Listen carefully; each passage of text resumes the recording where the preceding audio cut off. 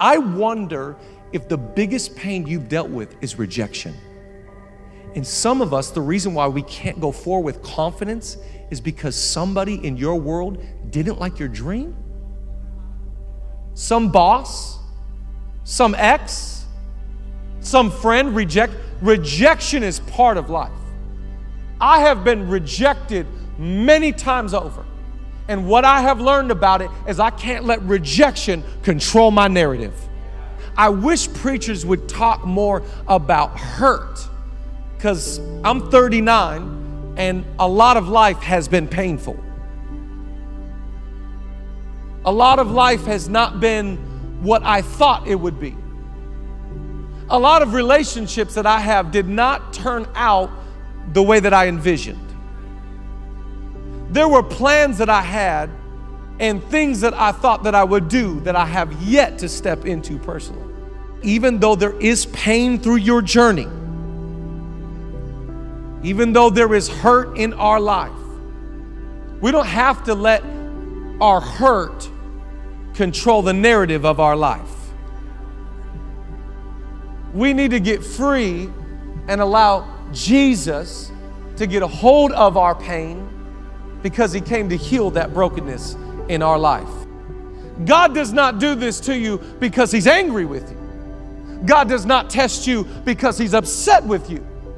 God does this because by the time you walk into your dream, you need to have the character and the wherewithal to be able to handle the magnitude and the weight and the significance of your dream.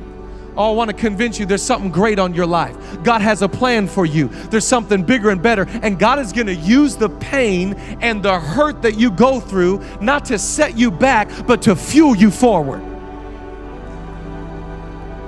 God says to the believer, in this world, there's going to be difficulty, hardship, trying times.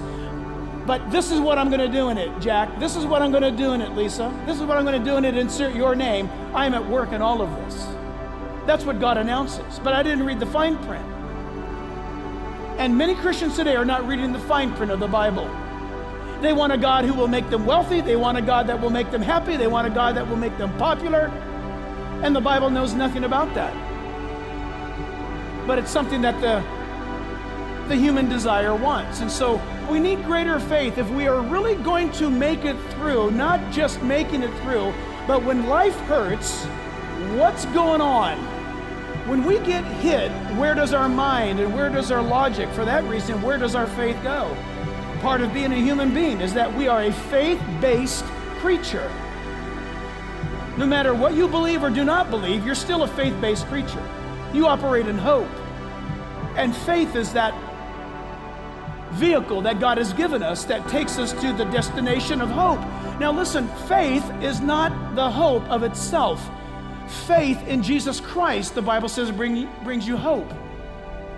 It's not having more faith of faith. Oh, I've got so much faith, I have faith in faith. Dude, if you have faith in faith, you are in big trouble. You are to have faith in God. Your faith is only as strong as that object in which you trust in.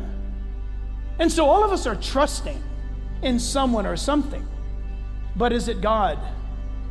He has promised us in this life persecution, hardships, generic sickness of life, common sufferings. But we need to remember something, that God is doing all of these things in our life and allowing these things in our life. Number one, that our faith would be greater. I want to give you 4 things, 4 tests that all of us have to pass, and they're usually painful, and this what I have found in life, and it's what we have to go through in order for us to walk in our full potential. It's not because God's mad, it's just God's getting you ready for what He has for your life. Here's the first one, write down, is usually jealousy. I don't know how to tell you this. Not everybody likes you.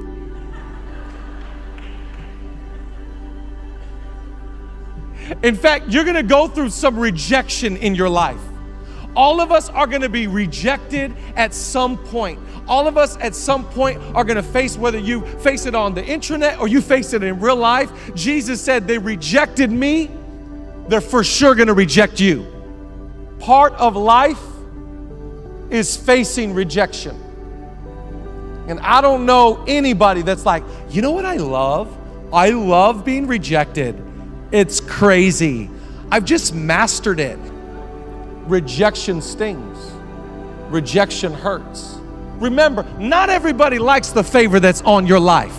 Not everybody likes the seat you have at the table. Not everybody likes the success that you're dealing with. Not everybody likes the call that's on your life, the dream that's in your heart, the favor that's in your world. But I'm telling you, God is greater and God is bigger and God has a plan even in the midst of rejection. See, listen, no matter what people do to you, they can't take away what's on your life. No matter what life serves you, if you got something from God on you, come on, people are going to recognize there's something about you. There's something different in you. There's something about the call and the gifting in your life. Man can't steal what God has instilled. Here's the second test you got to pass. Write down number 2. It's the test of temptation. The first one is rejection. The second one is temptation. Some of us need to start seeing temptation. It's not about this person. It is all about God. The test might come in one way, and I might be tempted to do this thing, but I know it is about being faithful to God. If you ever want to do something great for God, you got to be faithful in small things, faithful in little things, and faithful in things that don't belong to you.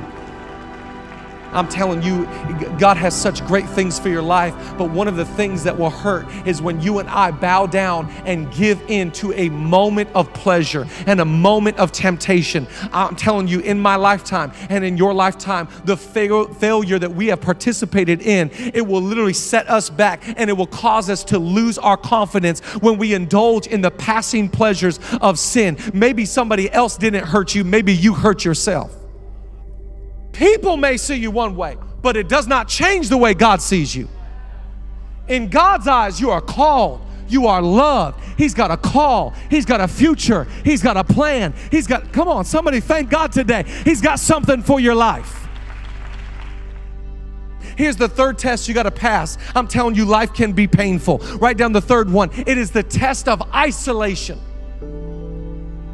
Oh, this one's so hard. It's the test. The first one's rejection. The second one's temptation. And the third one is isolation. I believe one of the greatest things that God will do in your life is that God will give you a season of loneliness to prepare you for the thing that He has for you. And a lot of us, our biggest struggle is that we hate isolation. I wonder if FOMO is delaying your destiny. I wonder if you trying to be out and about and at everything with everyone is slowing down the great thing that God wants to do in your life. You need some isolation for a little bit. You need an isolation for a season so God can start to rework and rewire and reshape and renew and revive and restore and bring redemption to the broken thing in your life.